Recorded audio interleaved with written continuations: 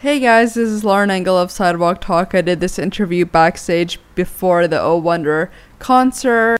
Oh Wonder is a duo from London. They started this project by writing one song a month, and the songs slowly picked up a lot of streams. So since then, they've had millions of streams. They've signed to Republic Records. They've toured around the world, and they've had their debut album chart in UK, Ireland, Netherlands, Switzerland, and the US, which they were the top half of Billboard 200. So they're really big, and they're really sweet people as well. Hope you guys enjoy.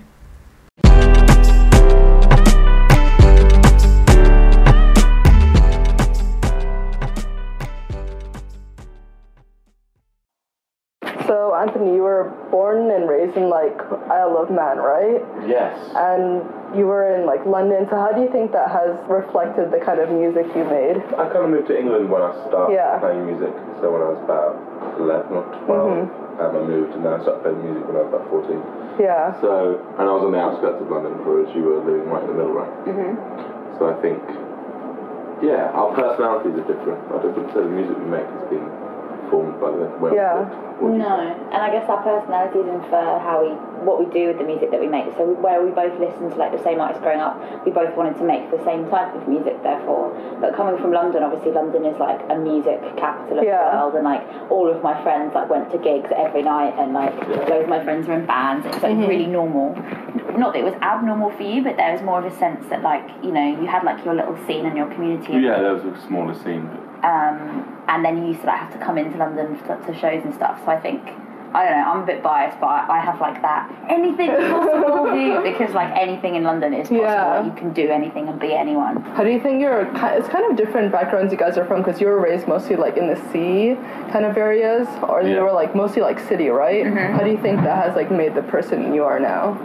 I moved around a lot when I was a kid. I went to 9 different schools and had to make friends all the time. I moved around because my dad's a fish farmer.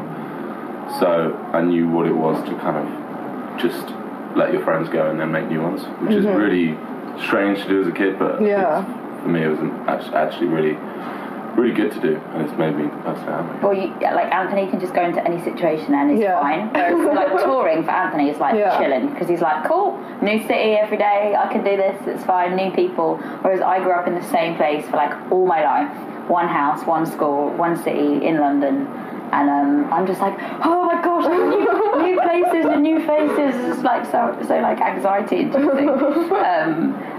So I love structured ways of doing things. So which is why it's a good balance, because we're both really different. So when it comes to releasing art, that's so true. I'm no, but it has to be really regimented and planned, and we've got to get it. And Ant's it's cool, whatever. We'll go with it. So. And you were really inspired by your uncle growing up, right? Yeah, he was a bluegrass musician. Yeah. And he used to come over from America and tour kind of around Europe and stuff. Yeah. I used to always just stay at my parents' house and then write some songs, and then I'd be whoa, how are you making something out of nothing? Yeah. Kind of this magic of songwriting. Would you say he's kind of your mentor, telling you how the music industry works and Yeah, I'd say, the way he's done things has been very kind of independent, and he taught me that I shouldn't have to rely on anyone to make music, which is why I started producing my own music. Yeah. Because, he taught me that actually you should be self-sufficient if you can. Did you have, a mentor person or someone in your family who does music that you looked up to?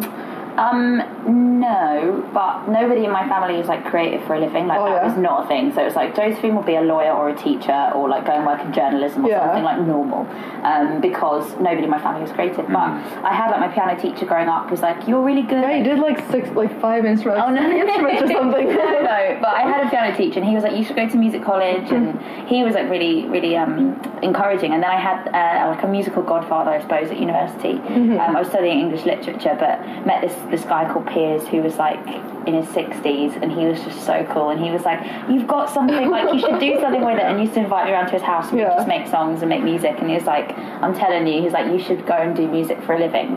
So when I finished university, I listened to him, and I was fine, I'll go and do music. So he was kind of the musical godfather that was go for it, you can do it. How were you able to convince your parents? Were they slightly supportive, or not at all? My parents are so supportive, but I think I can imagine it must be really daunting as a parent when you have no prior prior experience of anything. So like, say if my kid was like, I want to be a tattoo artist, and I had no idea about the industry or whether that was feasible or you can make a good living or whether you'd be happy, like you'd just be like, no, don't do that.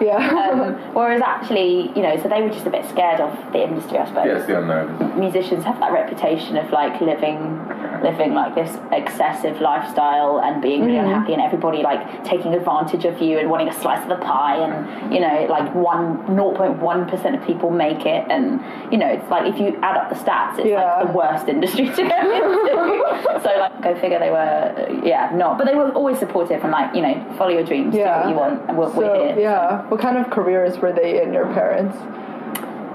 My mum was a nurse, and my dad's a marine biologist. Oh, that's cool. Yeah, most of my family's super sciencey, and then the other half is like really artistic. So. Did you ever have that like academic phase growing up? My sisters did that for me. They're both scientists now, so it's kind of, my brother writes and I write, and my granddad wrote, so it's kind of that side of the family was creative. So I left the academic stuff to my sisters. I couldn't really care about biology and chemistry as much as writing songs. Since you guys have been in like the music industry for like a few years, what would you tell your younger self? Patience is a virtue. I don't think there's any need to rush, because I think you have this overarching sense of like, I just need to do it now and I'm young and but actually I think wisdom is a very powerful thing, and being settled within yourself and knowing what you want, I think is really important. Yeah, and just not to rush things, I guess. I think everything's already mapped out. Your time will come. It's just whether it's now or in a few years. 60. Look at Van Gogh. He didn't make it until he died. True. Oh, wow. What kind of music did your parents play in the house when you were growing up? Pretty similar stuff, right? Yeah, it was in the car as well. Yeah, Joni Mitchell, James Taylor, Labbies of Free Cat Stevens, Simon and Garfunkel, Elton John. Oh, so much Elton John. Just kind of that era of music. Both our parents loved. Yeah, it's like the songwriting era. It's like when women were starting to write songs, getting known for it, and there was kind of these parts where songwriters were writing music for other people, not just themselves. Yeah, like someone like Carole King, I was super inspired by as a kid, because I was like, she was a female songwriter, and she played and sang her songs, and she wrote songs for other people. Like, she was so badass. Like, nobody else was doing that at her time. So. For the first, like, you were going to put out music like once a month, like a portfolio. Where did you get that idea from? I think that was just don't know. fell out of the sky. We were kind of just typing in on SoundCloud where we were listening to music. It said, writing away at us, so we were like, we'll do this every month. And that was it. Yeah. In hindsight, it was a great idea. It's like a marketing concept. Yeah. It's pretty strong, and it helped us grow our fan base. It's just one of those like really super organic and natural ideas that we had. We didn't really think about it, and now it's like genius, but at the time we were just like, cool, let's do that. How do you think the initial music you made like reflects you as a person, and do you think it's changed to the music you make now? I think the new album's got a totally different energy to the first record. Yeah. The first record feels quite insular, but also, and maybe this is me just looking back now, but like I feel like those first few songs were so naive. Yeah. Like we were so vulnerable because no one was listening to us really. So you just like, I'll just make some songs. Like there was never a sense that anybody else would hear it. Maybe that's it. So you were making like songs just for yourself. Yeah. So they were just I think that's why they feel so insular, because they were for us. And now it's like, oh crap, like people are gonna listen to whatever we put out. So there's like a heightened awareness of what you're making, I guess. Yeah, but you constantly have to remind yourself you are making music. Yeah. Do you think it reflects like a different personality of yourself, like the ones that you made before and now, it's just kind of like a different part of your personality that you're putting out? I think tour brings out a different side of people. Having met loads of fans like around the world and heard their stories, how it's affected, like our music's affected them and they affect us then, and how we write music. It's like a massive circle. Yeah. It's pretty cool. A circle of responsibility. It's pretty cool though, that music can do that. Do you think you're ever, not like stressed, but like now that so many people are listening to your music, kind of like warps the type of music you're making, or like going into the studio, it's like, oh, actually, like 5 billion, or like 5 million people are gonna like listen. Billion. Oh my god, I don't think anybody would. Do you reckon 5 billion people would listen to any band on the planet? Like, probably not even like Coldplay would have 5. Yeah, I was just looking at Michael Jackson. Okay. ABBA. Yeah, ABBA. Yeah, okay. We're not quite there. You kind of have to just remind yourself, I think. Like, I think when we were doing the second album, we had to go into the headspace of the first album, didn't we? Yeah. Having just been on tour for like 2 years and like played on stage, it throws you into this other dimension, whereas actually we should just be making music in a contained environment, right? Yeah, definitely. Which is why we did it like that. We kind of just hung out at home in London for a few months, and we didn't really listen to any other music, or like, we didn't really do anything else. We just sat home, wrote songs and made an album, which I think is really important though. You have to kind of live in a vacuum for a bit, otherwise I think you just get so like overworked with that sense of like, but somebody's like pinning all their hopes and dreams on this record and getting them through this next year of university, and you're just like, you can't think of it like that. Are you scared of being like too vulnerable now that people are listening? I think it's the other way. I feel you want to be more like, yeah, I feel really free, because you're in control. Maybe that's just a personal thing. Maybe because I feel like I'm in control of who I am.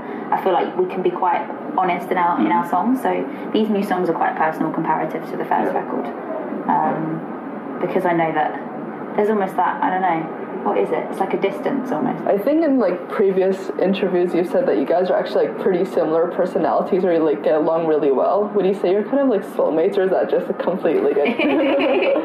Well, I'd say our personalities are very different. We're very different people. Our outlooks are very similar. We both want very similar things out of life. Yeah, I think we're musical soulmates. Like it definitely feels like, because we've both been making music independently for 7, 8, 9 years before we started Oh Wonder. So there was that sense that like it wasn't quite sticking, or something wasn't quite,